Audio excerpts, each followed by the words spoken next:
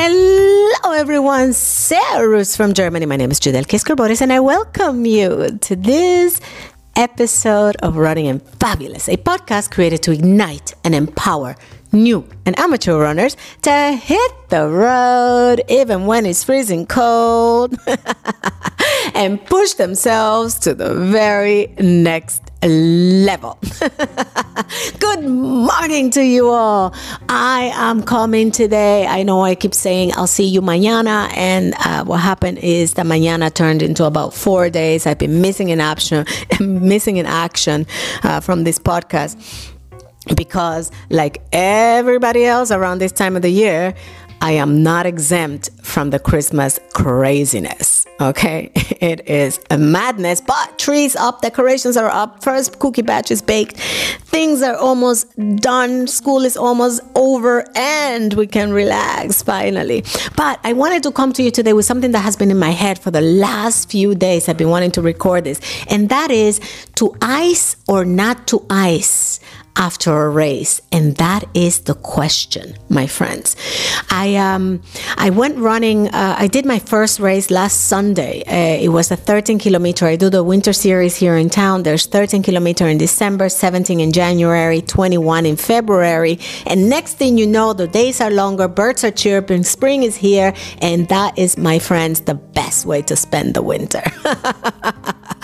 I do it every year when I can. Last year I couldn't. Anyways, so basically, to ice or not to ice, and that is the question. I see a lot of runners that go into ice baths after they run like a race, right? Running a race increases muscle soreness. It creates lactic acid, tiny little micro tears in your muscles. And of course, when you ice, you don't feel this, right? Ice constrict the blood vessels, okay? And you don't feel the pain. It reduces the inflammation. But let's go back to like inflammation. What is inflammation anyways? Like inflammation is something that is a natural thing that the body needs, right? Like when something is inflamed, the body needs to know that that area is inflamed so that it sends little white blood cells to get things repaired and stuff like that, right? So inflammation is not always bad, right? It's a body natural way of signaling, hey, I need help. Can you send me those repair guys over? You know, it's like your pipeline breaks. You got to call the plumber and the plumber comes and fixes it up, right? So when you ice, the blood vessels are going to be constricted. Okay. So what's going to happen now? Are you going to be recuperating faster or slower? The answer is, my friend, you will be recuperating slower, despite the fact that you are not feeling that much pain. And this is the primary reason why I don't ice. Okay, I do not ice after a marathon or a race, right? So my recuperation involves no icing. So what I do want is that my blood vessels dilate. Why do I want my blood vessels to dilate? Because I want the blood to be delivering all the nutrients and all the goodness to my muscles so that my muscles can recuperate, so that my muscle can rebuild and repair, right? So my after marathon, after a race that is that actually causes muscle soreness for me, right?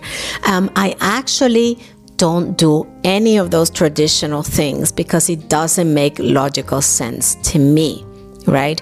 If blood actually delivers nutrients to my muscles, the last thing I want is to constrict the road. I don't want a traffic jam, people. I do not want a traffic jam. I want that blood flowing and delivering what it needs to deliver. Now, what do I give my body that needs to be delivered? Okay, so my thing is give the body what it needs, allow the blood to actually deliver those nutrients to build and repair. So I tend to have a lot of antioxidants. Okay, so basically very, very good source of fruits and vegetables. Okay, and a very good source of protein. And for me, my number one recuperating protein is pea protein because it's high in something called arginine. Okay, I'll stop right there. Sorry. Anyways, let's just go into the food thing without getting into the whole chemistry of it. Basically, pea protein is what I use for recuperating, but pea protein is not a complete protein, so I have to mix it up with something else. Anyways, the thing of it is super lots of vitamin C, and I don't get my vitamin C's from a pill. I get it from a juice called acerola or Barbados cherry is actually one of the fruits that I know that has the highest content of vitamin C. Now, why do I want that? During a race, I create a lot of free radicals. During a race, I create a lot of inflammation, right? Because it is something that is above and beyond your comfort zone. So I tend to recuperate by giving the body the nutrients that it needs. Lots of good sources of vitamins and a good source of protein, because protein's main job is to build and repair your muscles, right? So if I'm eating all this goodness, why in the world would I want to constrict my blood vessels? I want my blood vessels free. I want them to fly. I want them to expand so that my goodness actually reaches the muscles. And usually people, after a marathon, I am done with recovery on the third day. So Monday hurts. I don't do anything about it. I walk slowly. I do an active recovery. So basically, I don't sit down. The worst thing that you can do after a race is sit down. No. Okay. You want a bike. For instance, like this past year, I did Berlin. And the very next day, I went out and rented a bike. I was with a friend of mine in Berlin, and then we were just touring around on a bike. It was the best thing because you're flushing out all those lactic acid. And then the very next day as well, you gotta continue on your life as normal, because if you sit down, it's just gonna be worse. Recovery is gonna be worse. Remember, moving is going to help you move the blood. It's gonna help you deliver everything to your muscles, and you're going to be recuperating faster. Okay, so usually by Wednesday, after a race, I am done. After a full marathon, that is. After a half marathon, I'm usually done the next day. I'm usually fine the very next day. So, my friends, why constrict your blood vessels when you can expand them? Yeah. That is something actually that I also learned when I was having my a knee injury, right? I used to ice it all the time after a run, and it helped. Like, it really helps the pain. It controls and manages the pain, okay? But it didn't necessarily mean that it was going to heal my area. And then I learned that thing about, blood vessels delivering actually what my body needs to build and repair and to feel better and stuff like that. And what I started to do with my knee was that I used to wear this is after my recovery and after I was allowed to run again, because I did take a break from running because I did not want to get operated. Okay, so when I went back to running, I went back full-fledged, careful. And I still am careful.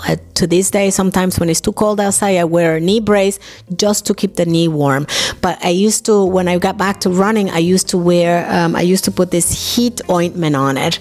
And then I used to wear a knee brace in order to keep my knee warm when I was running. I wanted the blood to be expanded and delivering goodness to this area as much as it could, right? Because the cartilage don't have any blood vessels.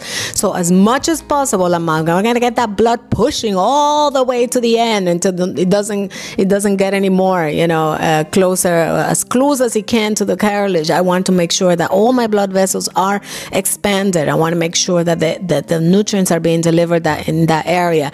And I was able to, little by little, recuperate without needing surgery, without getting any injections, because I was afraid of, if I got an injection on my knee, that I was going to get some sort of complication. When you get hyaluron Oops, that was German.